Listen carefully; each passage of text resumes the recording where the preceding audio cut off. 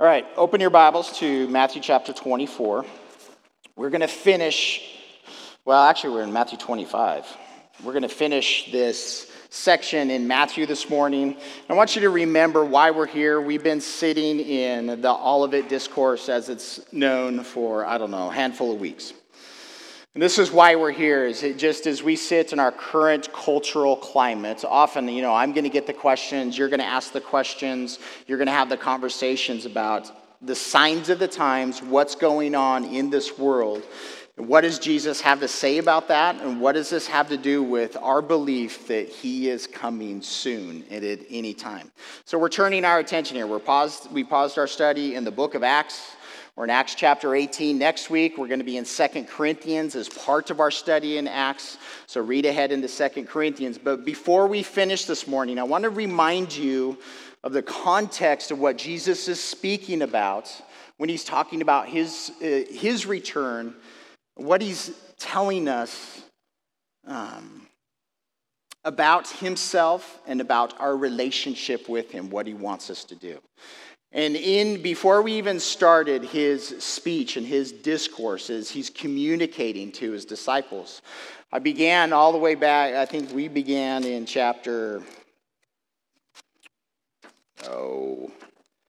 back in chapter 20, before we even started studying his words in chapter 24, because again, all of this flows into a context, and the context about who he is. About who he is as the Son that was sent from the Father for this purpose. And he describes it in Matthew 20, verses 17. Jesus, he's going to Jerusalem. He takes the 12 disciples aside.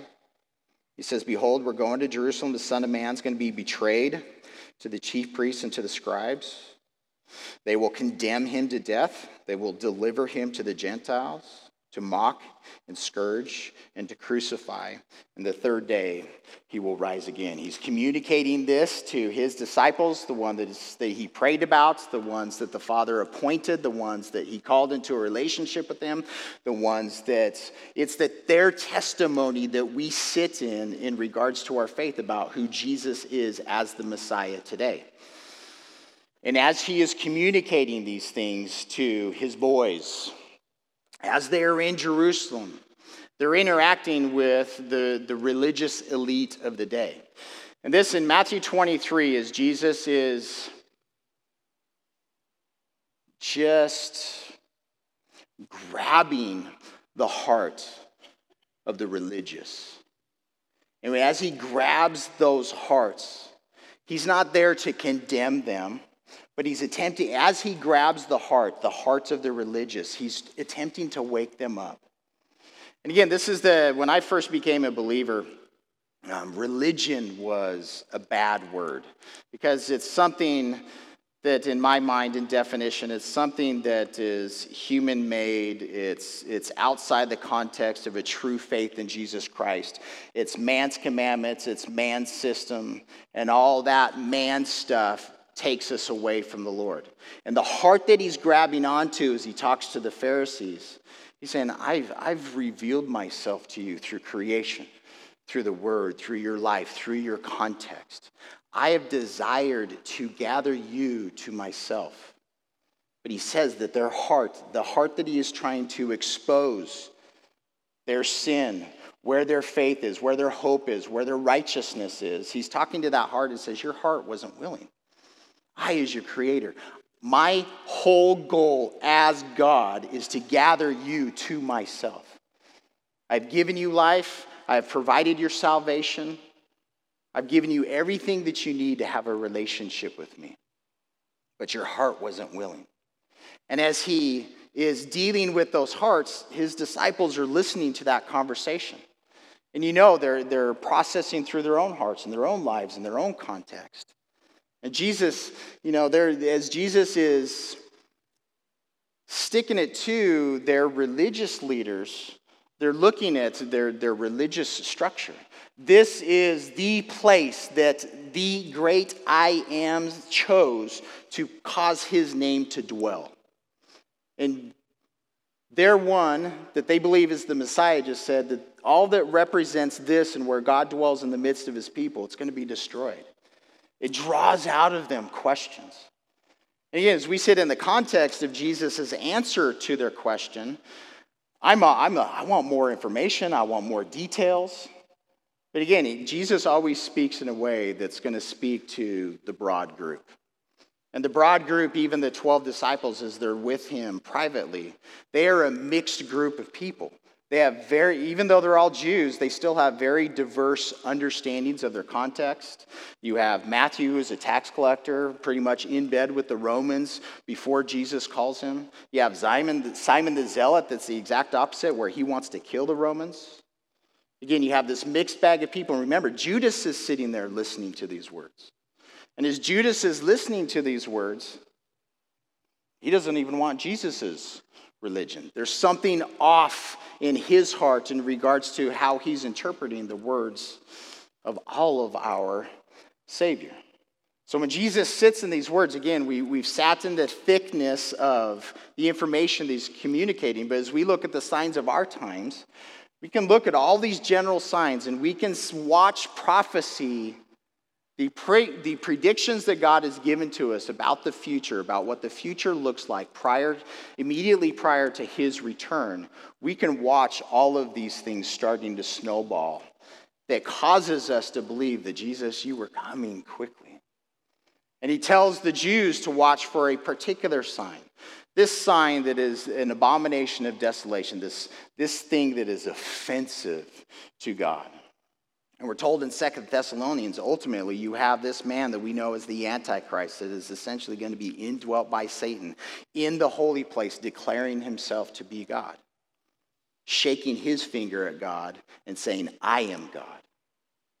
Again, this is the heart of rebellion, the heart of Satan against God is what this being is going to represent. And at that time, when you see that sign, run. Why? Because the sign is coming. Jesus is going to come in the clouds. And then what are we supposed to do with that information? So Jesus tells us first, he wants us to learn, to truly be his disciple. Pay attention to your life in him. Pay attention to what he's teaching you today. Pay attention. Be a constant learner. Lord, what are you showing me about you? What are you showing me about myself? What are you showing me about my spouse, my kids, my church, my work, my environment, so that I can be faithful to you, Lord. Not so that I can be self-righteous and do my own thing, but Lord, help me to be a learner. And in this, he wants us to know that the day and the hour, know for certain that he is coming, know for certain that God will fulfill every jot and every tittle of his word, which he is the personified word. You cannot separate Jesus, you cannot separate God from his spoken word. His word is alive. His word is alive because he is the source of it. Learn from me. Be certain that I exist. Be certain that I am. Be certain that I'm involved in your life. Be certain of everything that I have communicated, that you can trust me. Now, as you learn, know that the specific day and the hour, nobody knows. But life, humanity, everybody's going to keep on living their life as normal. But you, believer, you should not be caught off guard in regards to his coming. He is going to come like a thief in the night. Those who are ignorant, those who just don't care, who aren't paying attention, who aren't learning, they're going to be caught as a thief coming in the night. But he's telling us that he wants us to be watchful, to constantly be engaged in our life that he has given to us. Not just nonchalant, not paying attention, not doing our own thing, but constantly, Lord, show me yourself today. Show us, open up the heavens and show us your glory. How does God fulfill that prayer every single day? That's what he wants us to pay attention to be ready. And this idea of readiness, God has created each one of us according to his plans and his purposes. And he wants you to be engaged in that relationship and submitted to him as you follow that out. And then he's given us different examples of our expectations. Has God failed any of your expectations in regards to him? Those are painful circumstances when you feel like God's failed. Or the exact opposite, when God does fulfill your expectations, what does it do to you? You're elated. God did exactly what he said he was going to do, when he said he was going to do it. We love it, but we have to be cautious with those expectations. And in regards to the expectations, he's dealing with each one of our hearts that in the time between now and when Jesus returns, what does he want us to be doing in our relationship with him? And this is really where he drills down. And again, he's dealing with our hearts. He's trying to remove all self-righteousness, all religion, all of our human expectations, and he continually brings us back to himself. He brings us back to his word, and he describes for us what this relationship that we have with him looks like. So, picking up his final words in chapter 25, verse 14. Again, the kingdom of heaven is like, he's given us a parable, like a man traveling to a far country. What does he do? He calls his own servants, and he delivers his goods to them. He hands over to them his goods. Notice that, his, not yours. And to one he gave 5 talents, to another 2, and to another 1, to each according to his own ability. And Lord, literally, this is the power,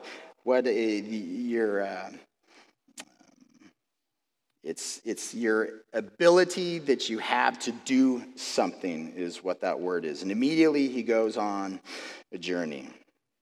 Then he who had received the 5 talents went and traded. He went and worked with them literally and made another 5 talents. And likewise, he who had received 2 gained 2 more also. But he who had received 1 went and dug in the ground and hid his Lord's money. After a long time, the Lord of those servants came and settled accounts with them. You know that there's coming a day where you're going to sit down individually with the Lord and settle accounts with him. That's a position that causes both great joy and fear all at the same time. Verse 20, so he who had received 5 talents came and brought 5 other talents, saying, Lord, you delivered to me 5 talents. Look, I've gained 5 more talents beside them. His Lord said to him, well done, good and faithful servant. You were faithful over a few things. I will make you ruler over many things. Enter into the joy of your Lord. He also had received 2 talents, came and said, Lord, you delivered to me 2 talents. Look, I've gained 2 more talents beside them. His Lord said to him, well done, good and faithful servant. You have been faithful over a few things. I will make you ruler over many things. Enter into the joy of your Lord. Then he who had received 1 talent came and said, Lord, I knew you to be a hard man, a difficult man, a harsh man, reaping where you have not sown and gathering where you have not scattered seed. And I was afraid. And I went and hid your talent in the ground. Look, there you have what is yours.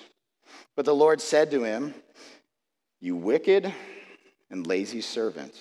You knew that I reap where I have not sown and gather where I have not scattered. So you ought to have deposited my money with the bankers.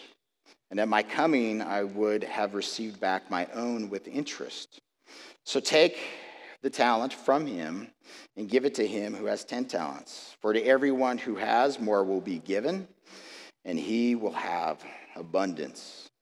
But from him who does not have, even what he has will be taken away.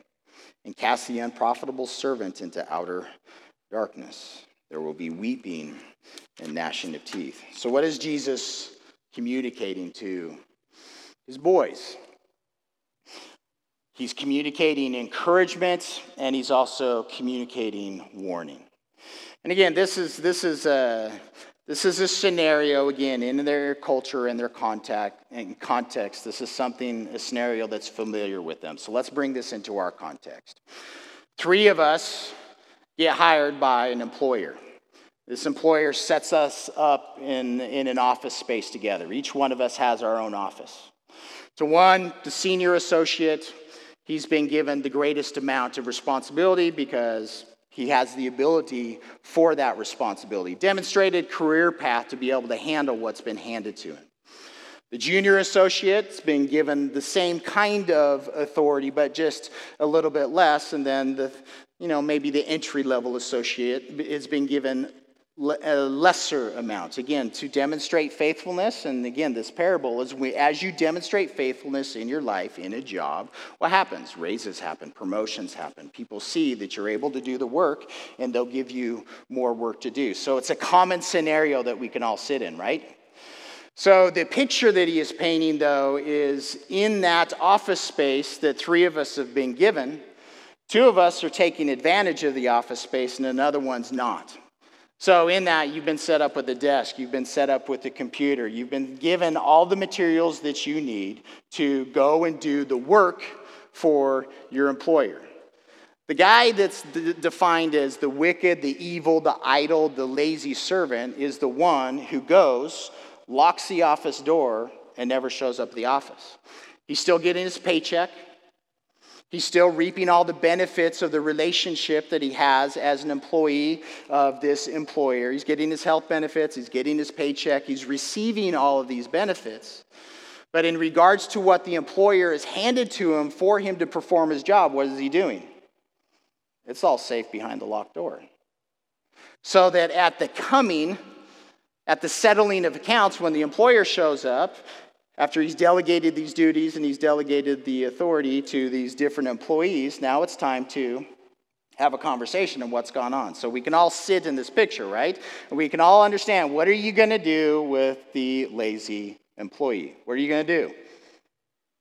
You're going to fire him. You're going to cast him away.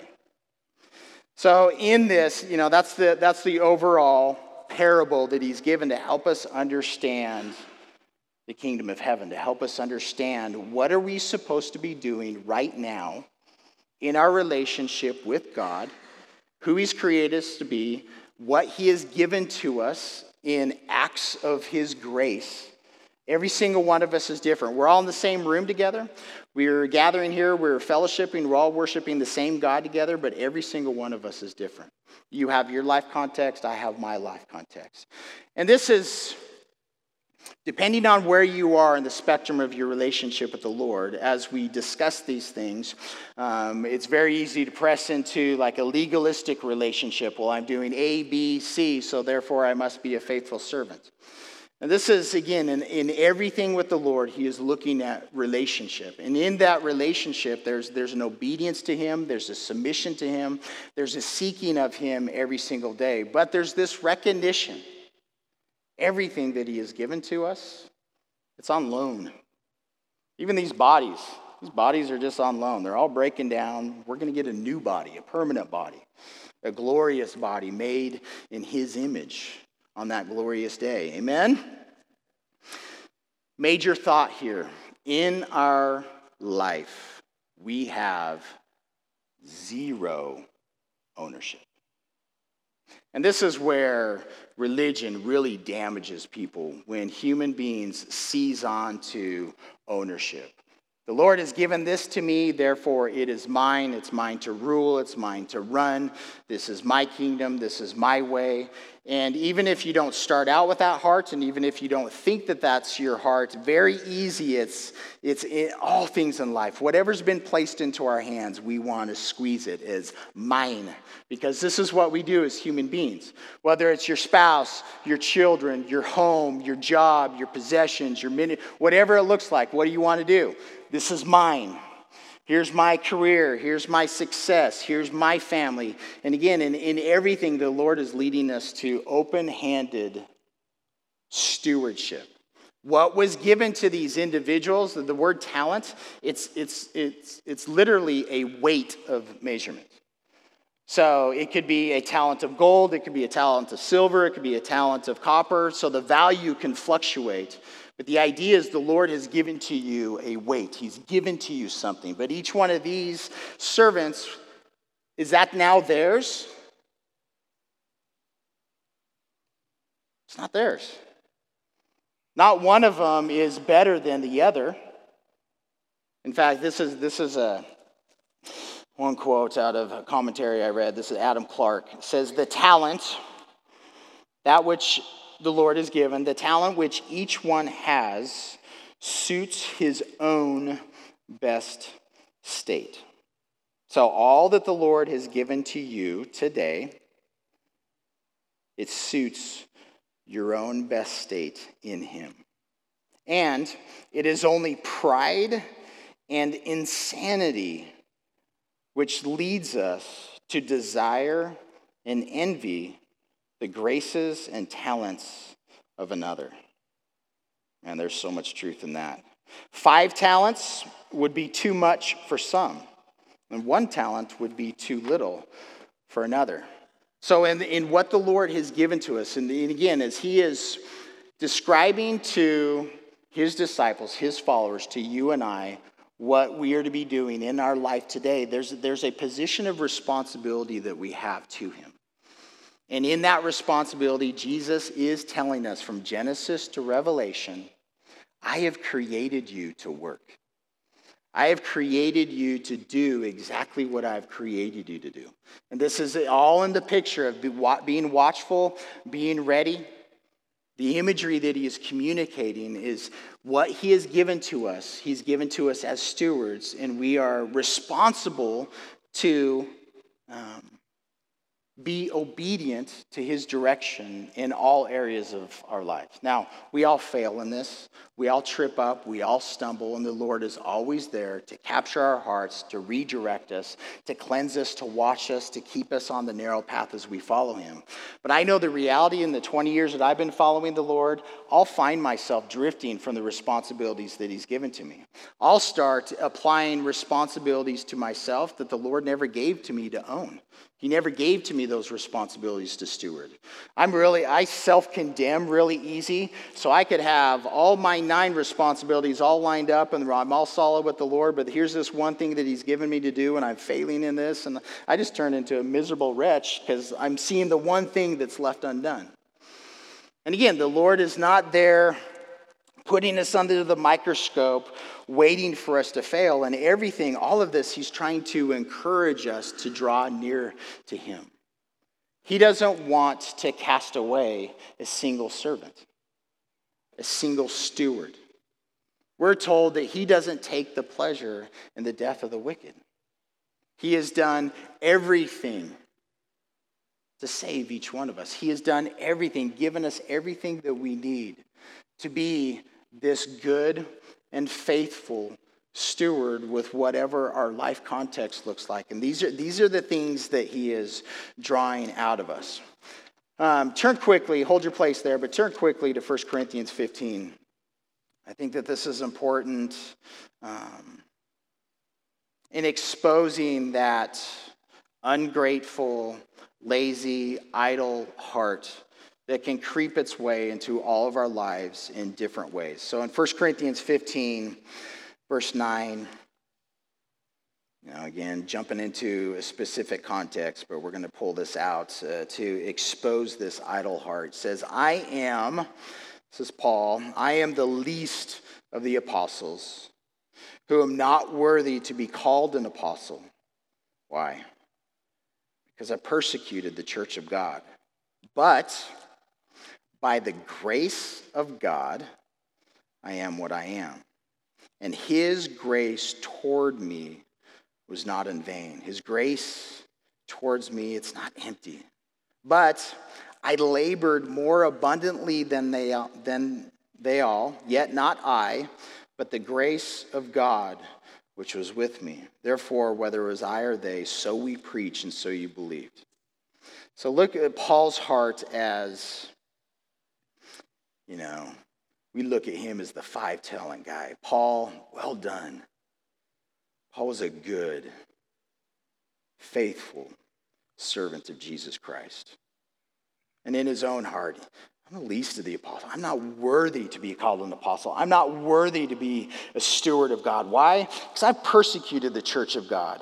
I've rebelled against Jesus. I have brought shame to the name of Jesus. I have considered the blood of Jesus as something small in my life, as I believe in him but go down my own path and my own way. Remember that the heart of the religious that he is attempting to gather to himself, but that they weren't willing. These are the hearts that he is trying to confront in every single one of us.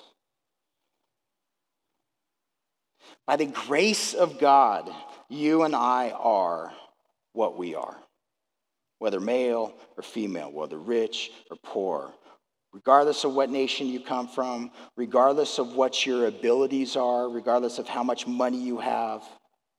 By the grace of God, you are what you are. And his grace towards you and his grace towards me, it's not supposed to be empty. That evil, lazy, idle, wicked, unrighteous, rebellious steward still believes in the Lord, yet God's grace towards that individual produces nothing, not because God is not able, but because that steward heart is not willing. Again, the willingness is not the willingness to do what you want to do in your life. The willingness is the willingness to bend the knee to whatever context you find yourself in. Go back to Matthew 25. Again, as he's settling accounts with these servants,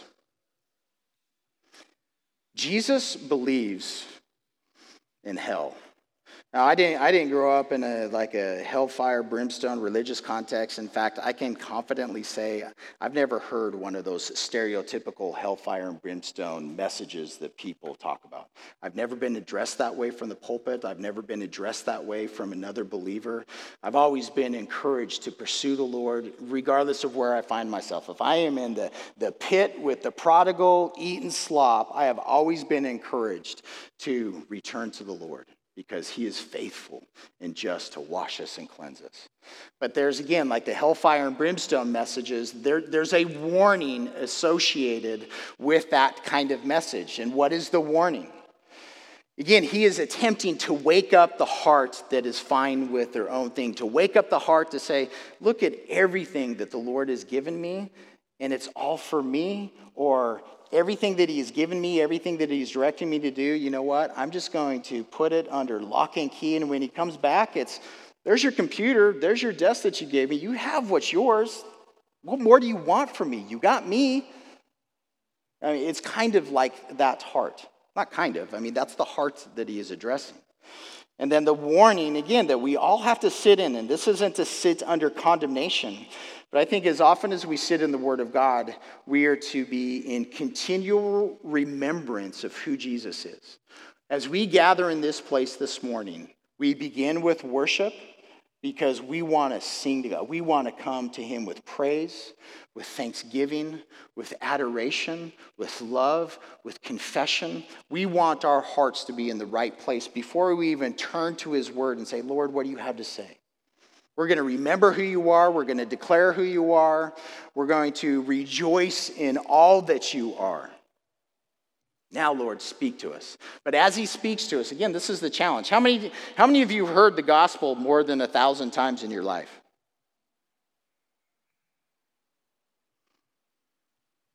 We hear the same message as often as we draw near to him. And the religious heart says, I've heard it all. I've got it all figured out. My theology's in order. My doctrine's in order. My life is in order. Lord, leave me alone and let me do my own thing and rule over my own little kingdom. The heart that's not willing to be gathered to him. And the thing that ought to stop all of our hearts, because we all gravitate towards that, we have to be honest. The thing that needs to stop us in our tracks, Jesus is always encouraging us to return to him. But the heart that refuses to return to him is what? That examination of that life will be deemed as unworthy to abide in his presence for all eternity.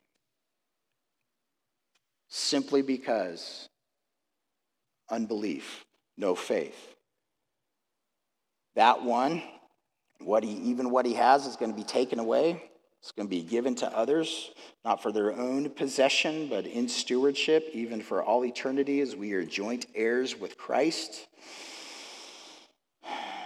That individual, literally, this is a command to cast that unprofitable, unfruitful, unrighteous, evil, wicked, bad, use all these synonyms into the outer darkness. Jesus believes in hell.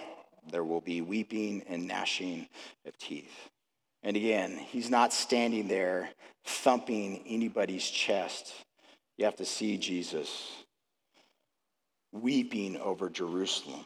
I desire to gather you to myself, child. Continuing on in verse 31, we get the focus of the reality of the end game, of the goal. When the Son of Man comes in his glory and all the holy angels with him, then he will sit on the throne of his glory. All of you, I want you to be familiar with Daniel chapter 7, verses 13 and 14. This is the declaration. This is the revelation of what has been, has always been, has been given to, and will be Jesus's for all eternity. He is coming in glory. All the nations, they're all his. Verse 32, all the nations will be gathered before him. He will separate them from one another as a shepherd divides his sheep from the goats. Again, the imagery that they be familiar with, just so you know, for farming, sheep need to be warm. Actually, sheep will sleep out in the open because they're fine with all their wool. The goats need to be brought in on cool nights. There's a separation that shepherds will do each evening. That's the imagery that they're being given. He will set the sheep on his right-hand side. Biblically, the right hand is always that position of blessing, of power and authority. The goats on the left. Then the king will say to those on his right hand, come, you blessed of my Father. And notice this word blessed. It's in the Beatitudes in Matthew chapter 5, the word blessed means happy and fortunate.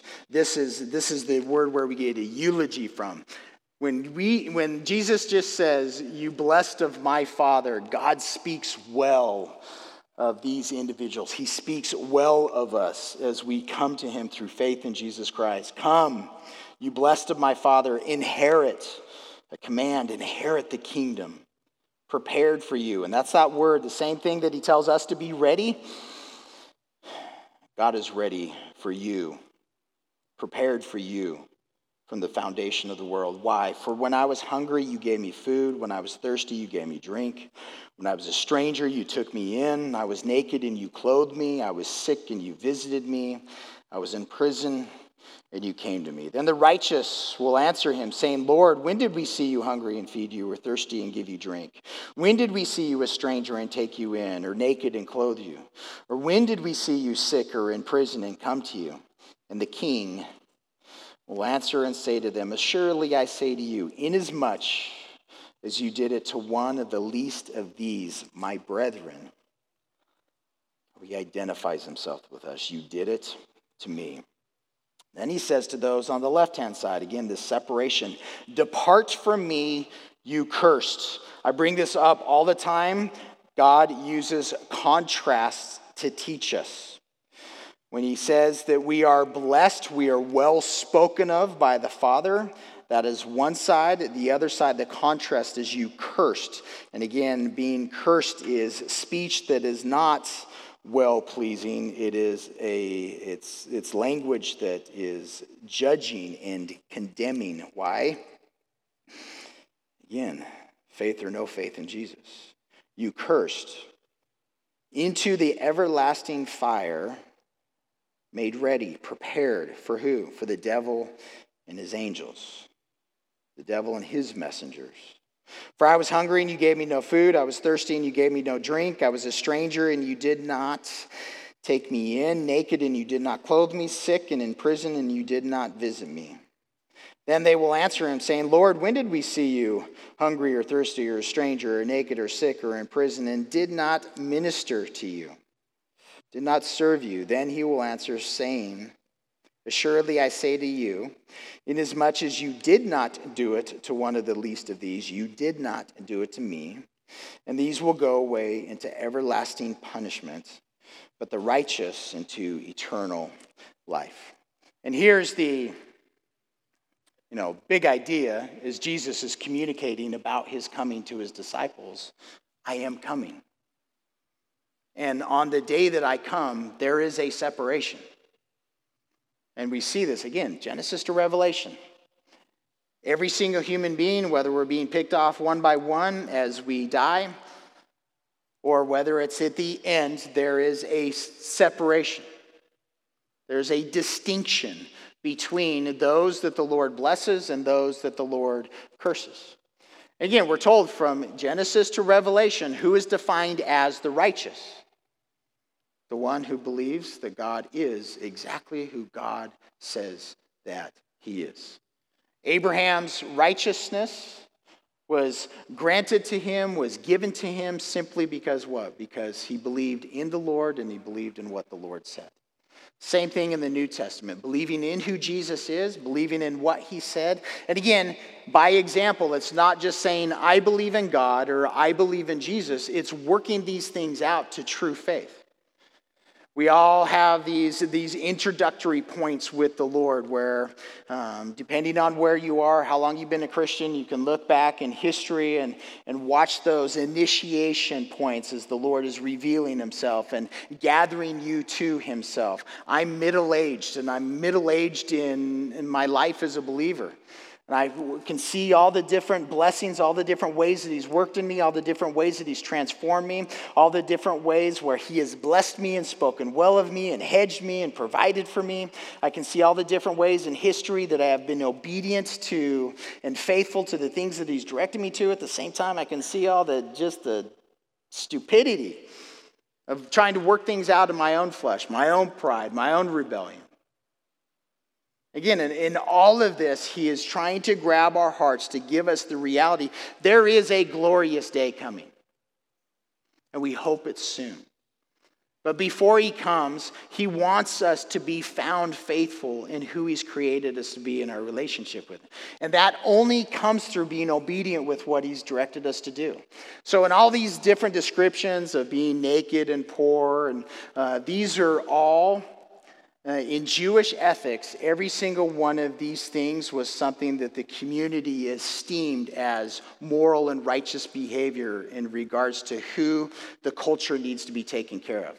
And again, we can go to our broad culture as a whole, where we live, and every single person, I think without a doubt, would say that these are all things that human beings ought to do to one another and for one another. The distinction that Jesus draws out in regards to he's not bringing out a social gospel, he's not just telling us to do things. It's as we engage in life, everything that we need to do it as unto him. When we come in here and worship, we're not trying to be in tune together as a group. We're trying to provide in an environment and a climate where you get to come in here and pour out your faith to God. God, I love you. Here's why. God, I had a hard week. I'm here to be revived and rejuvenated. I'm here to remember who you are. I'm sick of staring at myself in the mirror, Lord. I don't need to see my own reflection. I need to see you. I need to see your holiness. I need to see your power. I need to see your faithfulness. I need to see what you've done. I need to hear from you, Lord. I need to be reminded. I need your confidence. I need your assurance. For those of you who don't know Henry in the back, hello, you go ask Henry, how you doing, Henry? What does he say? Saved, fat, and sassy. Puts a smile on all of our hearts. But I told him this morning, you know what I love about that? Every time he responds that way, he reminds me of how constant God is. God never changes. How you doing today? Say fat and sassy. God is constant today. And that doesn't mean he doesn't have his trials and struggles and his life context and everything that's going on. But you know what? As he greets me, he always reminds me, Blake, Jesus is constant. Jesus is on the throne. He has always been on the throne. He is seated on the throne of heaven at the right hand of the Father right now. And we need that personal revelation today. This is why we gather. This is why we teach the word. It's to well up and stir up in each other to do what? To be idle and lazy and go live your own life and, oh, I'm sorry about your context and how hard you had everything this week. You know, we need to be merciful and kind and tender to each other, but at the same time, sometimes we need to tell each other, you know what? Knock it off.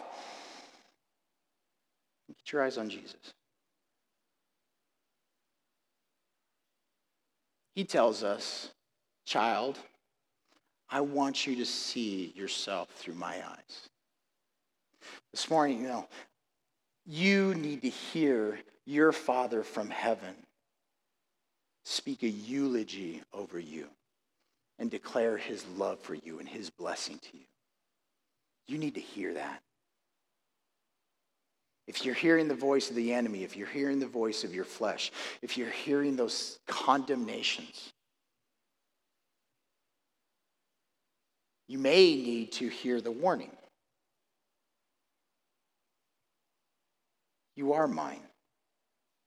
You are a steward. I have given you things to do and to be responsible for. And you're squandering it. You're being idle. And you know that you are. You need to hear the warning. You need to hear the call back to him. Not the call of condemnation, the call of love. That the call of the prodigal, right? Where the father is there waiting. And as he sees you return, he runs to you. He comes to you. He meets you. He will wash you. He will cleanse you. He will speak to you. He will lead you. Glorious day today and glorious day when he comes. Worship team, come on up. Heavenly Father, again, I want to be fully owned by you, Lord. You declare to me that I have been bought with a price. And that price was yourself. You sent your son to die my death for me so that I don't have to. You sent your son to give me freedom, to give me life. You sent your son so that I would be bound to you and one with you. You dwell within each of us, Lord, and speak to us so that we won't drift, so that we won't fade, but so that we will endure day after day until that glorious day that you return. Lord, I confess to you, I want to be found faithful. I want to be found worthy of your trust. And I know that it's not me, but I'm looking for you to continually transform me. Lord, I see and I read all the promises about the new heart. I want that new heart, and I know that you've given to me that new heart. I see the old man there. I see the old ways. I see the ruts. I know my struggle. I know my battle, Lord. And I look to you to cause me to be new every day. I look to you, Lord, to cause me to be faithful with what you've given to me. And Lord, not to be burdened with weight, but to be yoked to you and in a relationship with you, to find my rest in you, to find my peace in you, to find my hope in you. Lord, and not just a moment like we're in right now, but this afternoon, tomorrow morning, tomorrow afternoon when I'm tired, Lord, I want to take a nap, I'm grumpy, I'm hungry, I want to be found faithful. Tomorrow night when I put my head on the pillow, Lord, I want to praise you for who you are. Lord, I want those open doors. I want my stewardship to be fruitful to your glory. You add to your church, Lord. But use each one of us to encourage, to preach the gospel, to tell people who've never even heard the name of Jesus about the one who created them and loves them and desires to gather them into your presence for all eternity. Lord, when we need to give the warning, give us the right words to speak in humility and truth and power. We're here to remember you. We're here to see you. We're here to give our lives to you. We're here to be washed and cleansed. We're here to be revived. We're here to be instructed. We're here to fellowship with you and with one another. And Lord, as we love each other, it was said this morning to me, and I love this, Lord, as we love each other, may we still make sure that we love you first. Because if we love each other apart from you, that love is nothing. So we'll love one another in you and through you and for you. It's in Jesus' name we pray.